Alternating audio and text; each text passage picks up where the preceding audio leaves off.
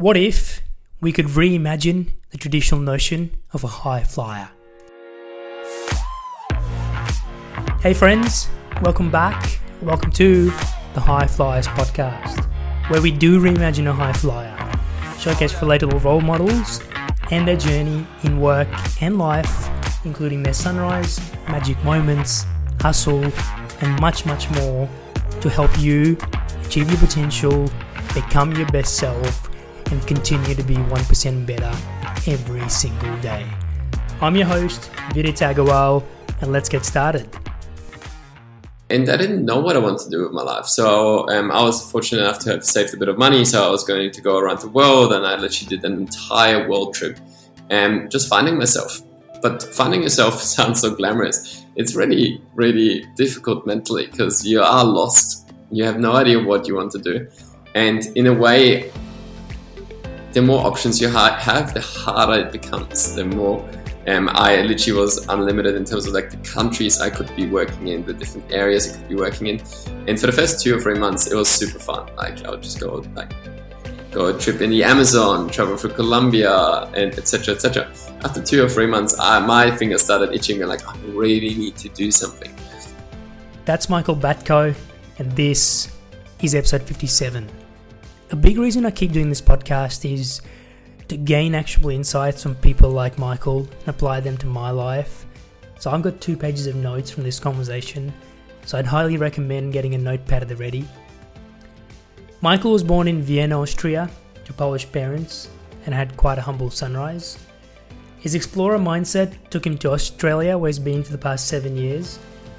Now, a number of people I spoke to in the lead up to this conversation spoke about Michael's drive for excellence, his habits and routines, and being a reliable friend and colleague. So hear about his secrets that have helped Michael become this person, and it's worth noting we can all do it if we want to. I love the candid reflections Batko has of being lost in 2018, traveling the world and figuring out his purpose in life, and then through hustling and increasing his surface area for luck to strike, he scored a role at startmate, Australia's leading startup accelerator, and now he's their CEO. Talk about believing in yourself. We also discuss his most painful learning. How does an accelerator make money in an industry known for challenging economics? And stay tuned for 4 pointers he shares on what it takes to build a great community. I feel like I learn something new every time we speak, so please do enjoy and let me know your thoughts.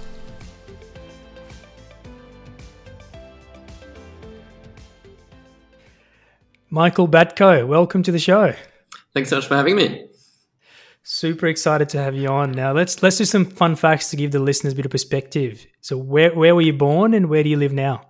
I was born in Vienna, so I actually have Polish parents and my whole family lives in Poland and Canada actually, but I was born in Vienna. And I've been in Australia for 7 years and kind of bounced around between Melbourne and Sydney. And actually spent the last 2 years in Newcastle. But now I am in Melbourne. And what was your first job and what do you do now? All right. Well, my first job was as an entertainer in an all-inclusive hotel in Greece. I was jumping up and down and motivating people to play football and volleyball, and that was awesome because it was like kind of the idea of how can I have a job but also have fun at the same time. And now I'm the CEO at startmate, where I feel like I do the same thing, but on a way larger scale with founders and people wanting to join startups and people wanting to invest in startups. And now, given the name of the show, it's all about reimagining a high flyer. Is there a high flyer in your life that perhaps hasn't got the recognition to date?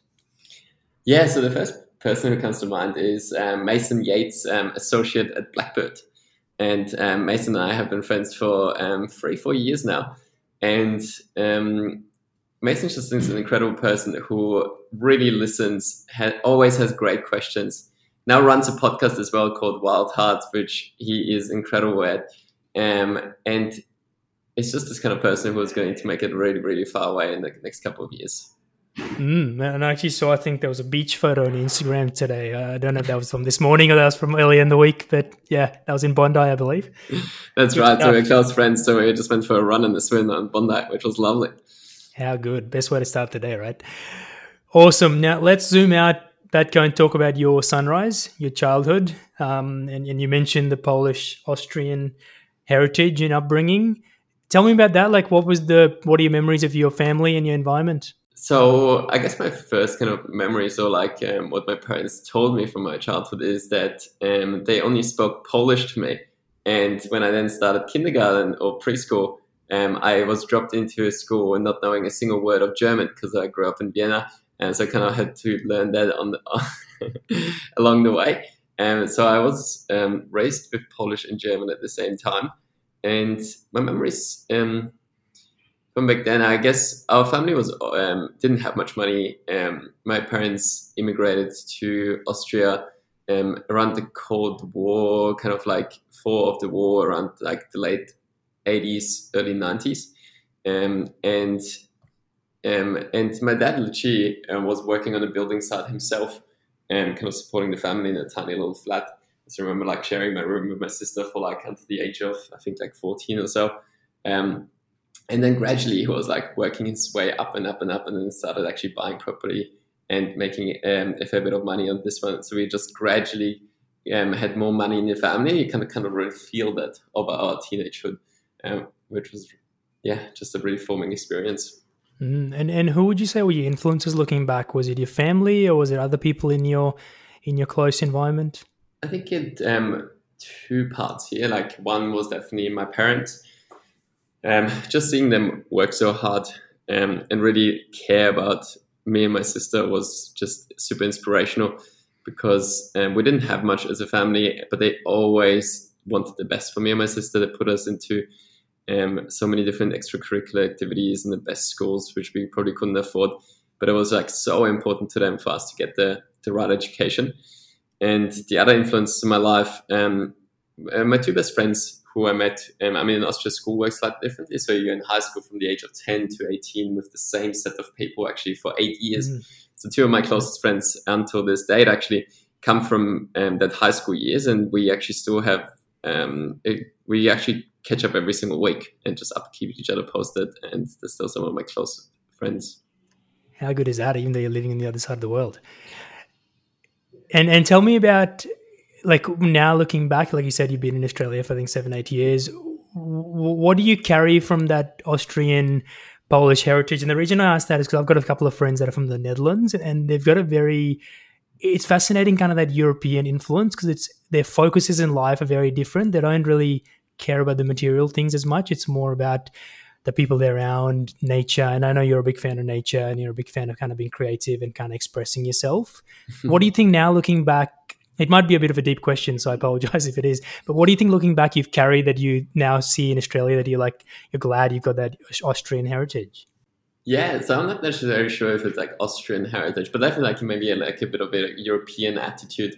I think comes from one direction specifically, which is I was moving around so much in Europe. Like I was really lucky to do lots of language exchanges to Russia, to France, to the UK, to the US. And then I moved out of home when I was 18 and studied in like 4 or 5 different countries. I worked in a couple of different countries. And one of the things which I really carried with that kind of European freedom with me is exactly that, of like you said, like not many material goods. I would literally just like have one suitcase, move to Australia. And that's also the reason I love moving between cities in Australia and kind of like not being bound to anywhere, which is maybe the other flip side of that is probably a commitment problem to like staying somewhere in one place, which I absolutely love. Like I thrive on new experiences. That's maybe the best summary here. And did you have any heroes growing up? Did you have any posters on the wall, the people you looked up to? Actually, no. Like, I'm gonna answer the question with like, I never had a hero as such in life. I don't actually believe in famous people. Okay, I couldn't care less about somebody being famous or when people look up to somebody, because I always just see them as just another person. And once you get to know them, you're just like, I could be that person. So like maybe one of my favorite quotes is always the one of, and when you look around the world, you realize that everything has been created by people who are no smarter than yourself. So that's probably why I don't really necessarily have those heroes to look up to. Yeah. I love that. Love that so much. I think that resonates with the show. I always tell my friends is like everyone started in the same place. Like no one was born a celebrity. They achieved that success and they're still a human being at the end of the day. So love that.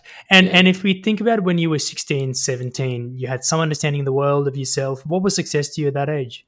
Like what did you 16, want to achieve in life? 17. Wow, Mm. yeah, yeah. 16, 17, I wanted to become a professional volleyball player. Mm. I was massively into sports, and that was kind of like success for me. I think then slightly later, 17, 18, I really got um, a flavor, or like I really wanted to go beyond Austria. Austria is a very small country of 8 million people. And I did actually even back then have that ambition of like, I really want to have an impact on a global scale. I don't even know where that kind of ambition came from. But it was just a really strong drive I had when as a 17, 18-year-old that I have to study outside of Austria and I have to study in an English speaking country, which is when I started exploring studying in the UK, the US, and Australia. And Australia was too far away at the time. The US was way too expensive in terms of studying. So the UK was kind of the next logical choice. So it was kind of like what I wanted to do. Yeah. And one of the things I've noticed about you is you like doing a lot of different things. Like if someone goes through your Instagram, I know when we spoke last time, I think in October, you were doing the draw every day, run every day. You're doing a bit of kite surfing, meditating. And I've spoken to a few people, they've described you as having this drive for excellence. Where do you think that comes from? Like, do you connect that back to your sunrise and your upbringing? Do you think it comes from there where you didn't come from much and you had to kind of create your own path? Or is it just something you've learned through life? Yeah. That's interesting. Like I don't. So maybe just to describe this a little bit in my words, and also like where it comes from. Where it comes from is also interesting to think about. But in my words, people always think that I do so many things, but I actually even don't even think I do that many things. I just almost like create those habits and rhythms for myself to just do them without thinking. And maybe where this comes from a little bit is it definitely comes from my upbringing a little bit, but maybe from like a weird and negative space, which is I have a terrible short-term memory. Mm. And like I just don't remember things. So I have to write down everything. And I need to kind of create lists and structures for myself because I don't want to be remembering and storing things in my brain. It's one of those things of like your brain is made to process data. It's not there to store data. Or like that's the way I think about it. So out of that place of having a terrible short-term memory, I then started creating those systems and habits for myself that you just like you don't unconsciously do them because they're just part of your rhythms. And so the reason I do so many different new things is because I've created those kind of constants for myself to just push myself beyond that comfort zone and just like always think about them. So maybe just like another example here. Sorry, going on a bit of a segue here, but maybe just to illustrate this a little bit. When I had my first full-time job, when I was working in a professional capacity, which I actually define as starting in Expert 360, which was a startup in Australia, I was working really late hours, long hours, and I kind of had this whole idea of like, well, my life's just going to run away from me, and all I'm going to do is work. So actually, pretty quickly, I decided to, again, like create this structure and this rhythm for myself, which was every single week, I would do something that I've never done before in my life. And I would then put it out online. And what I mean, putting it out online, I was literally start a blog, which I wouldn't even tell anybody about, just to hold myself accountable. And that was one of those structures where I was like, I love going beyond my comfort zone. I love creating this structure. And every single week, no matter how big or small, I would do something that I've never done before in my life. And I did that then for like 3.5 years off the back of that. Yeah. How amazing. I think the takeaway there for listeners is just have a go, right? Start somewhere and don't think too big. Just start baby steps and you'll get somewhere. Nice. Now let's go into magic moments, Batko. And this is probably the segment listeners love the most because it really unpacks you, some of your painful learning, some of your people you've met, some of the experiences you had. The first one I probably want to ask is, and you mentioned about blogging, and I tried to read some of your blogs leading up to this, and one of them I read was in 2018 where you did your year in review, and you spoke about sort of being lost. I think was the word you used. You were applying for jobs. I think you might have been traveling. You were in Thailand, and you were kind of figuring out what you want to do. And I know you've spoken about this, but tell us about that period because I think a lot of listeners of the show would resonate with that, right? And particularly in today's world where there's this social pressure to be perfect and post the good things on LinkedIn. and I know life's worked out better for you now. But in hindsight, what were two of the biggest things you learned from that? One about yourself and one about the world. Yeah, totally. Love that. And if I don't answer the question, ask me that again, because I'll tell you the story first. It is exactly that of like, if you look at somebody's career, it can be like, oh yeah, everything worked out in their favor and they knew exactly where they wanted to go and they had all of those moments which were consciously designed. And then 99% of the cases, it's absolutely not true. It's all serendipity and luck.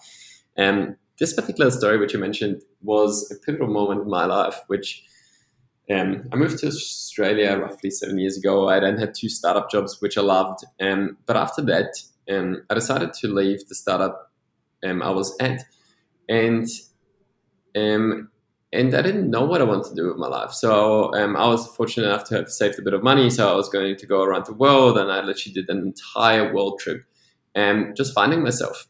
But finding yourself sounds so glamorous. It's really, really difficult mentally because you are lost. You have no idea what you want to do, and in a way, the more options you have, the harder it becomes. The more I literally was unlimited in terms of like the countries I could be working in, the different areas I could be working in. And for the first 2 or 3 months, it was super fun. Like I would just go a trip in the Amazon, travel through Colombia, and etc. etc. After 2 or 3 months, my fingers started itching. Me like I really need to do something, and without giving it away. I essentially then kept traveling, and started looking for jobs, wasn't getting anywhere. I still remember my trip was literally coming to an end because I was kind of running out of money, but also out of places to go. And I was in Kuala Lumpur in a hostel, in like a capsule hostel as well. So you literally had like a capsule which you were sleeping in and like completely enclosed. It was pouring down rain in typical Malaysian style. And I was just like, I have no idea where my life is going. I have no leads or anything. And that was definitely a time when I was lost. And to your question of like, what did I learn about myself and about the world? Well, one of the things I started doing then is I made the decision of, all right, I need to limit myself somewhere here. Like, and for me, it was the one of, instead of helping one startup, can I be helping 50 or 100 startups a year? Because I loved it. And I love scaling myself and having a big impact on people. So then I was like, all right, cool. So that means I need to go into venture capital or accelerators. I was like, all right, venture capital isn't quite right for me. I don't resonate that strongly with the investment side. But I love actually hands-on helping founders in accelerators. So then I actually created this list of 150 accelerators around the world, which was a bit of a problem because there was a lot of people on that list. It was literally like in Tel Aviv, in South Africa, in San Francisco, and I would literally like cold email every single accelerator in the world. Like when I mean cold email, I would literally send an email to hello@yc.com kind of thing. And most of the accelerators never even replied. So out of 150, probably like 120 never even replied. Then like you have a handful which tell you they don't have jobs because accelerators are terrible cash flow businesses, etc., etc. But what I learned about myself is exactly that of like the impact I want to have on the world is that one. And then I just went all out there and kind of spread the word. And the second thing that I learned about the world is kind of the one of you have to put yourself out there. The only way people can help you is if you tell them how they can help you, which I love always summarizing as increasing your surface area for luck to strike. Because the best thing I actually did back then is I literally put it out on my Facebook and be like, hey, I'm looking for a job in an accelerator. And again, just serendipity, like a friend connected me to another friend who connected me to another friend. And that led to ultimately the job I received, which was as head of operations at the time at StartMate. So after a 6-month world trip, I landed all the way back in Australia again. That tell the universe thing is something I love. My mom always tells me that. She's like, tell the universe, and there's a way things will start to happen. They might not happen straight away, but they'll start to happen. And I could not agree more. And I think a lot of people stop. That's the point. They don't put themselves out there, and then they don't get to where they want to get to. You mentioned around startup accelerators not making money. Let's put a pin on that and come back to that. That's something I do want to understand is how does StartMate make money? So yeah, we'll come back to that. Now, focusing on you, is there a painful learning that you've had in your life that stands out for you that was painful in the moment, but you've learned the most from? One of the most impactful feedback points which I've had was in the startup I previously alluded to, which was Expert for 60, a marketplace for freelance consultants. And at the time when I joined, there was 7-8 people, and I was working directly with the co-founders, Emily and Bridget. And I still remember this because I was I was very junior, like one of my first professional jobs. And I always thought you had to do, like I'll do this financial model for like our Series B fundraising. And I was just like, oh my God, it's like a lot of money and it's going to depend on the future of the company. So I'd like work day and night on Wicked to like get it done and like get it done perfectly, like model out every single thing. And I still remember this moment where Emily came up to me on like a really late night, but the two of us were just like the last ones in the office, just eating dinner together, and just told me this thing of like, you really need to stop being a perfectionist and adopt an 80-20 rule. And I didn't even know what an 80-20 rule was back then. So she explained it to me that like with 20% of the effort, you actually usually get 80% of the outcome. And that is totally okay. And you don't have to be striving for the extra 10-20% at the end, because it takes you so much more time and effort. And that completely blew my mind. And that it was one of those feedback points which like stung at the beginning, because I was like, oh, so you don't want me to be doing those perfect models. But then like it changed my entire kind of approach to how I work after that. On the show, we talk a lot about be 1% better every day. And I know you're a big believer in 1%ers. Can you give us a few 1%ers that you've kind of incorporated into your life the past 2 years? The reason I say 2 years is we've been living in COVID and you've probably spent a lot of time working from home. What have been some of the 1%ers you've incorporated into your life or deleted out of your life that's made you a better person? Yeah, I'm just trying to think about good examples, and I can give you 3 specific ones. And the first ones are kind of the obvious ones, where like the first one is kind of sport. So, for example, I run every day, Monday to Friday, for 5 kilometers, and it's kind of like just a one of like, you just do something consistently and you're going to get better at it, and it doesn't matter how hard it is, and you just always increase in it. The second kind of 1%er is the one of again, just a habit, which is a meditation for myself. So it's just like, even just taking those 10 minutes of just being there by yourself and going deep inside, like that is the thing which actually stacks in compounds and that makes you a happier person. And the other 1%er is maybe even a bit of a cheat in a way, because it's not even like something you do that makes you instantly 1% better, but it's actually like even more compounding than that, which is literally so simple, which is just asking for feedback. And I do that so often. Like I hit up people straight away after presentations. Hey, what did you think? Or make the question even more specific of like, what did you remember? Because it's such an important thing after presentations, for example. I do. We do 360 reviews every 6 months at StartMate, where everybody gets to give you feedback. We do so many feedback points and different programs at StartMate as well. But the reason I'm saying that there's like a 1%, is just a one of like feedback often stings at first, but it always results in a better outcome, because you can reflect on whether it's applicable or not, and you can always adjust and adopt. And that has actually been like the biggest thing to propel me through my life. So listeners, when you do listen to this episode, please do share your feedback. Reach out directly to Michael and let him know what you think. Now, Michael, I went around and asked a few people for some questions, some people in the ecosystem that know you, and Nick Crocker, who's our mutual friend that introduced us. He's got a question here. He says that you've been described as a perfect colleague. You're timely, you're organized, nothing is ever too much to ask. How do you maintain the energy to be that way? It's, I don't know, it's just so core to who I am in a way. Like, you don't even have to put the energy.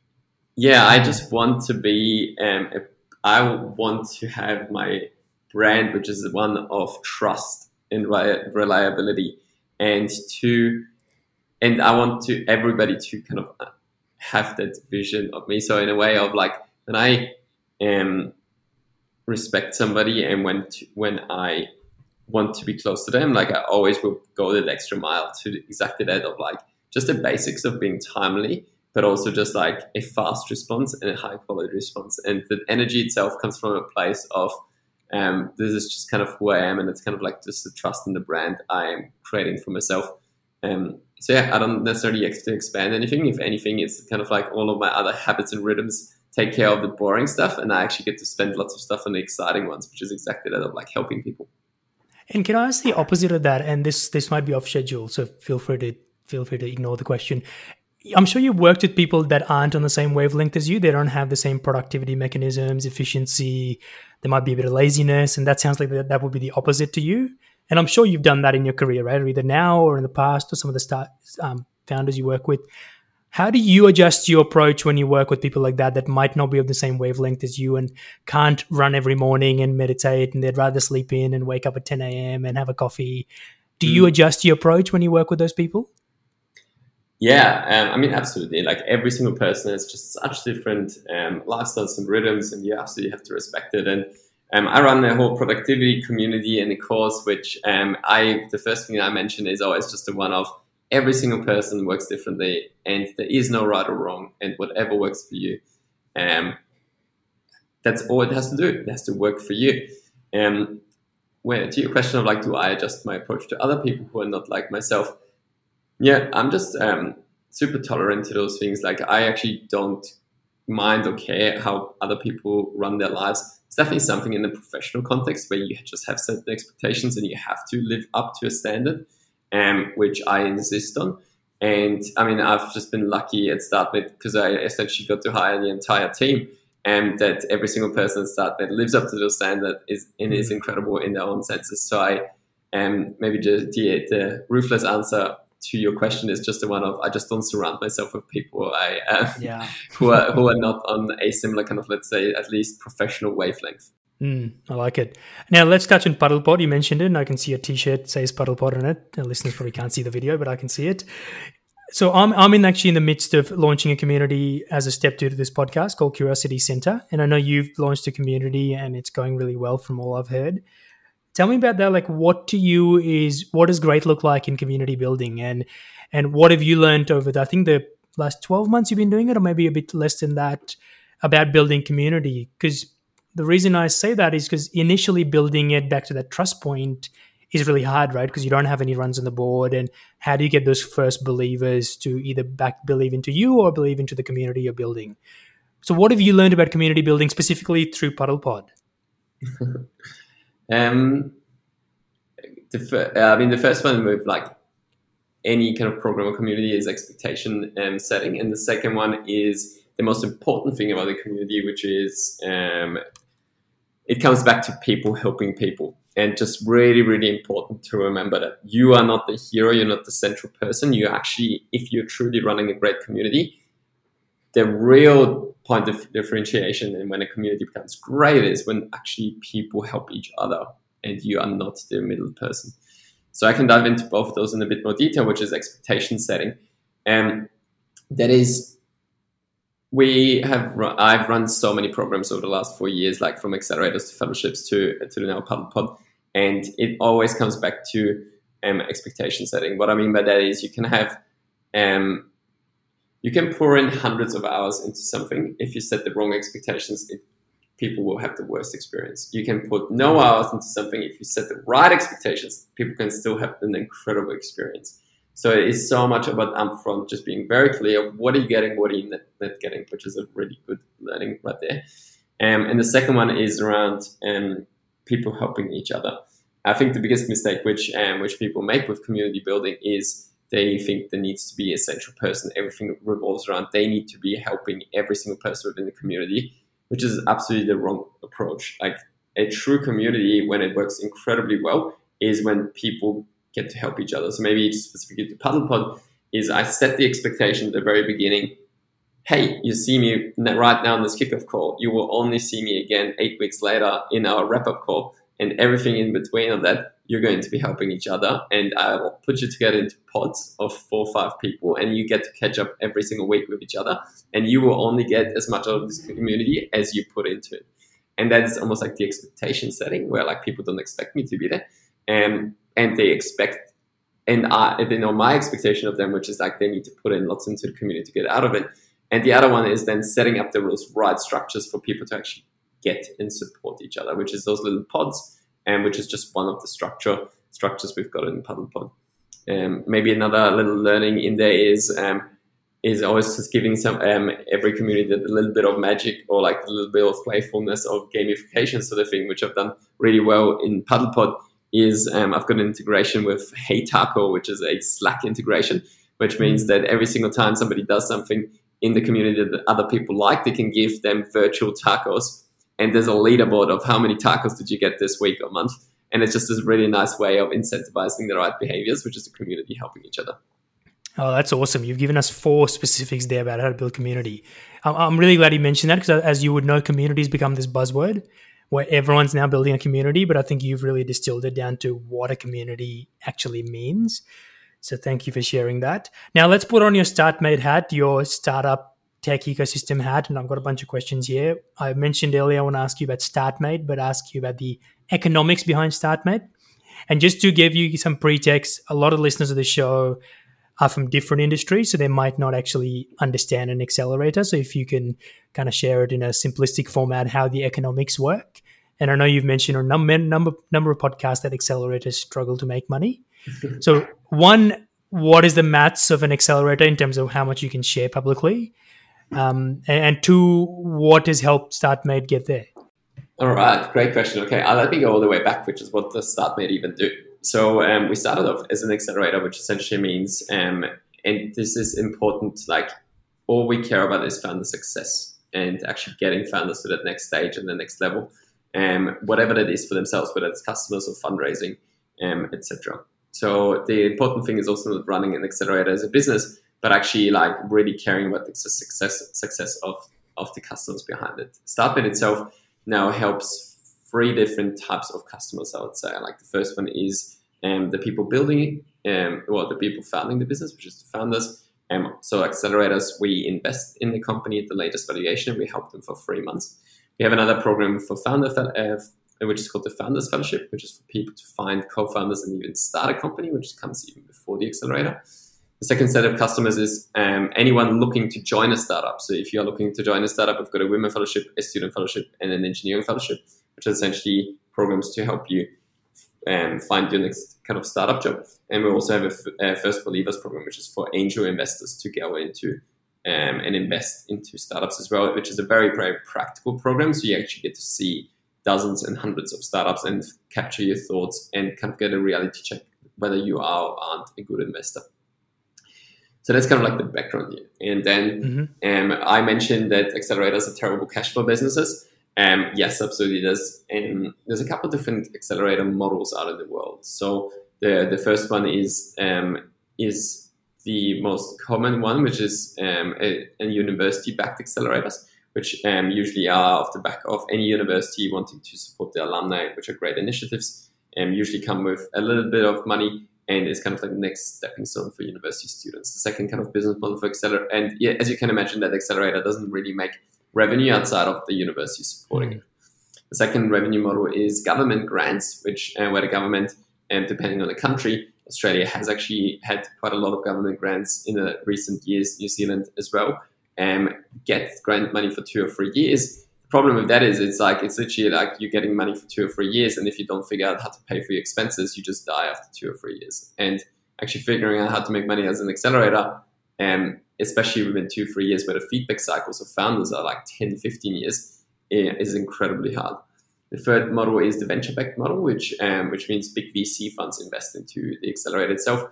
Y Combinator in the US is a great example of that. That can work. It's very focused on VC, which then leads me into the StartMate model, which is unique in the world, where it is completely different to anywhere else, where every single mentor in our program invests personally. And firstly, every single mentor is a founder or an ex-founder and invests personally $10,000 all the way up to $500,000 into the fund, which then invests into the startups themselves, which really gives you that skin in the game element of I truly care about your success because I'm literally personally invested.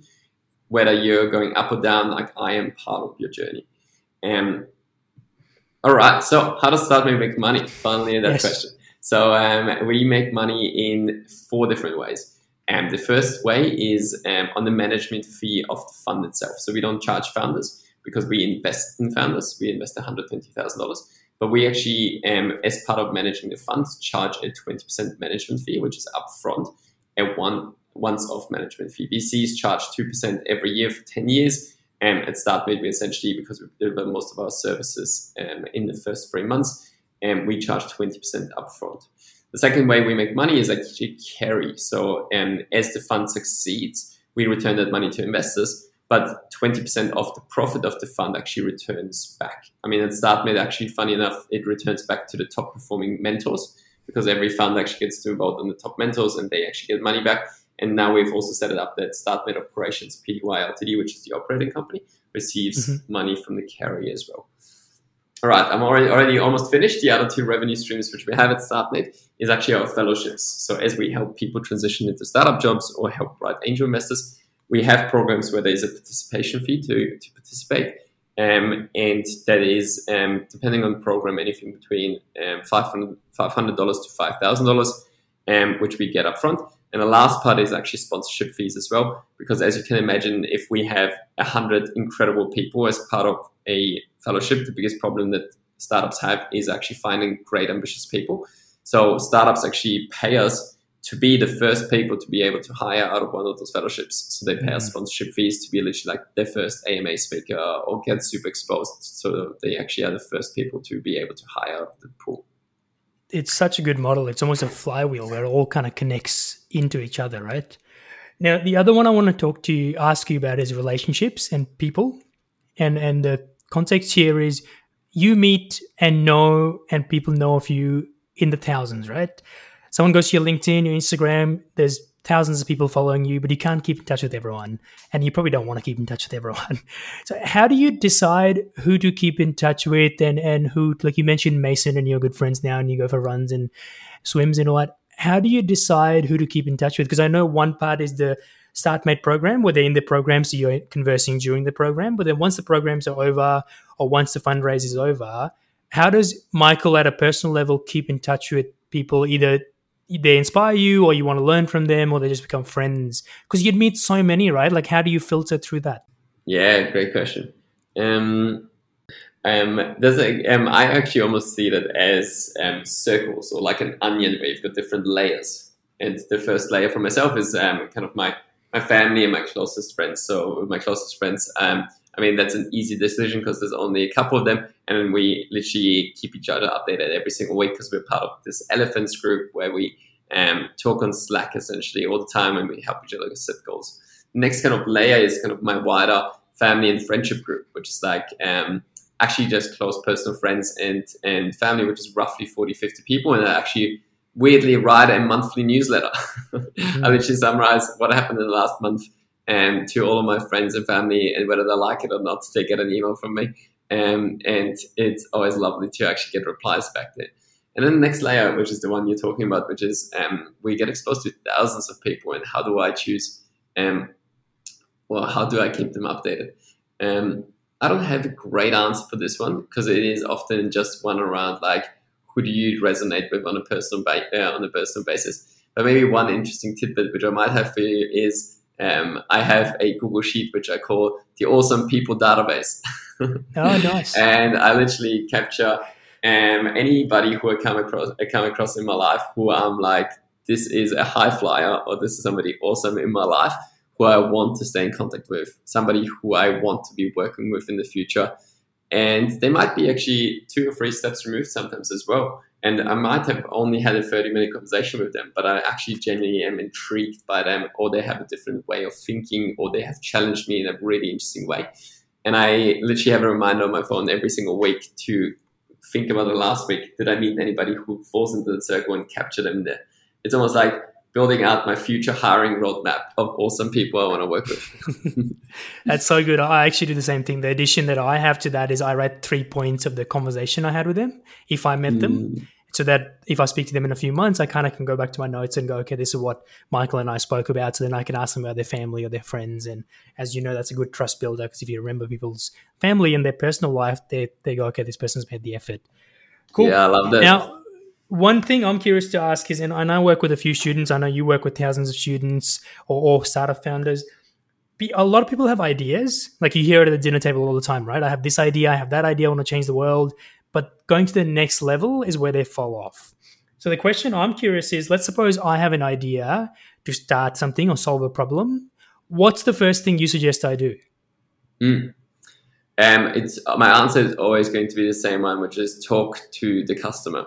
And that is literally what we keep repeating over and over again in the Accelerator and the Founders Fellowship. There's nothing more important than talking to the actual user who's going to be paying you for that, to really understand, is this something that somebody has a big problem with, that somebody's willing to pay for, or is this just an idea which is going to go nowhere? So many people start by building a product or actually get stuck because they're like, oh, this is way too big of a problem and there's no way I can ever get that. And 99% of people actually get stuck exactly there. And if you are truly curious and want to pursue that, talk to the person who would buy this from you, talk to 10 or 20 of those people. And if those kind of custom interviews result in a genuine pain, which people, like a hair on fire problem, then you can go into the next stage. And I can talk through that as well of how to go about that, but essentially into the product building side. I think that's a good starting point. And then, as you mentioned before, you've written a lot of blogs that I'll direct the listeners to check out. I know you've spoken on specific topics, including elephants, actually. So if anyone's interested, I'll include that in the show notes. Now, the other question I'm curious is, and I know you alluded earlier about your journey at StartMate, going from operations to CEO, and I know in other podcasts you've spoken about your learning experiences. I'm curious, we're coming towards the end of the year. We're recording this in December. Do you do any practices that you don't publicly blog about, that you just do either with your girlfriend or yourself, that you set goals and milestones for the new year? That's one. And two, who helps you with that? Like Nick Crocker spoke about having an executive coach. I think Ben Hudson's his coach who he sits down with, and that's kind of his kind of thought process. How do you do that? So do you set goals? I know you set goals, but how do you set the goals for the new year in a private sense? And who helps you to kind of clarify those goals? Yeah. Yes, absolutely. I set goals, and to be fair, I put most of those goals out publicly, just almost like for accountability for myself. And I just like the whole concept of building in public as well. So the first kind of starting point is actually the easiest one, which is we need goals as a company at StartMate. So that's always a great starting point because the whole company and everybody working here wants to know what we're up to. And again, like I hold myself accountable to those to put them out publicly. I actually do a whole token from the whole StartMate community, which is happening next week, to walk them through the strategy and what our goals are as well. And the next level down is the one on a personal basis of what work is in your whole life and where are you going next. And I have that framework called Elephants, which is from Nick Crocker, where I have my closest friends around me essentially, and we set ourselves goals for the next 10 years and then work back to 3 years to 1 year, etc. And the cool thing in that matrix as well is that you actually have roles in there too, which is not just work goals, but you actually have your health goals and your financial goals and environmental goals. And you can kind of decide on those kind of sections yourself, and family goals and etc. And the cool thing is you won't know the answers to all of those, especially on like 10 years, 3 years, 1 year. But once you start filling out those boxes, they suddenly start to then make much more sense, because if you do want to live in that big house and have 5 kids, etc., you do need to be financially somewhere, which means for your work life, for your job and at work, something else again. And actually fitting those boxes together, they actually then hopefully all fit nicely together, and you start filling them out over time. And to your question of like who actually helps me with this, two people in particular. So like in my elephants group is definitely one. So it's just essentially my closest friends where we help each other to challenge each other on those goals. Are they ambitious enough? Are they too ambitious? And kind of help calibrate where we're going. And the other person is just like Nick Crocker mentioned, like my executive coach, Ben Hudson. I have the same executive coach as Nick Crocker, actually, funny enough. And he's incredible at being able to help me calibrate of like where am I going professionally, but also where am I going as a person, and what kind of skills, attitudes am I developing. Now, last question before we go to final sprint. If you could pick one founder you've met or founder you've never met, that you could have a coffee with every fortnight, every month, and just learn from, who would that founder be? And it doesn't have to be someone you met. It could also be someone in the US or someone who's built a big business. Is there someone you look at, you go, I wish I could learn from them and I wish I could build a relationship with them? Yeah, interesting. First person who comes to mind is Eric Torenberg in the US. Eric is he's built essentially On Deck, which is very similar in our fellowship models at StartMate, but he's also part of a venture capital firm as well as runs his own podcast.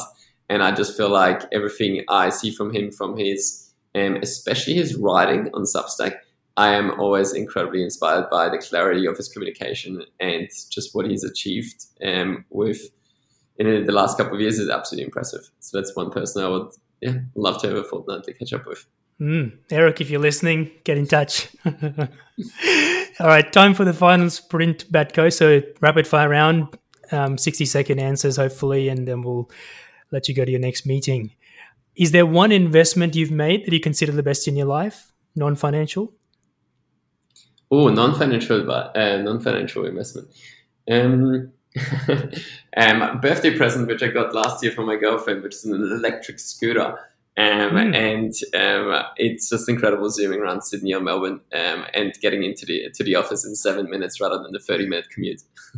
How good. Is there one thing you want to learn in the next 6 months? Yes, absolutely. So the big one on my mind is storytelling. StartMate has expanded so quickly and so fast, but I would love to tell the story of StartMate in an inspiring fashion to hundreds and thousands of people. Is there one person or quote that inspires you? Oh, I've got so many, but the quote which I've got stuck right now because I tell it to every single StartMate accelerator and fellowship cohort at the beginning of the cohort is today is the worst you'll ever be, which is just that idea of every day from here onwards you can get 1% better and learn, and it's incredibly inspiring thing to me that like in 2 months' time we're going to be a better person than we are now. And last one, is there one piece of note that you could write to Michael in December 2022 and look back and you'd want to achieve, what would that be? I think it comes back to energy management for me, like really consciously designing your days and your rhythms, and even when things don't go to plan, to just have that extra buffer in your day to be able to work through those things. So really consciously design the energy of every day, every week. That's kind of full circle. It goes back to the initial question I asked about how you design your energy to be the best self every day. Awesome. That's the finish line, Michael Batko. Thank you so much for joining me for this conversation. I feel like every time I speak to you, I'm inspired, and hopefully the listeners have got a bit of an understanding of who you are, and wish you all the best and keep in touch. Thanks so much. I hope you took away some actionable insights and learnings from this conversation to apply to your lives and be 1% better every day. And I look forward to sharing the next episode with you next Tuesday. Stay tuned.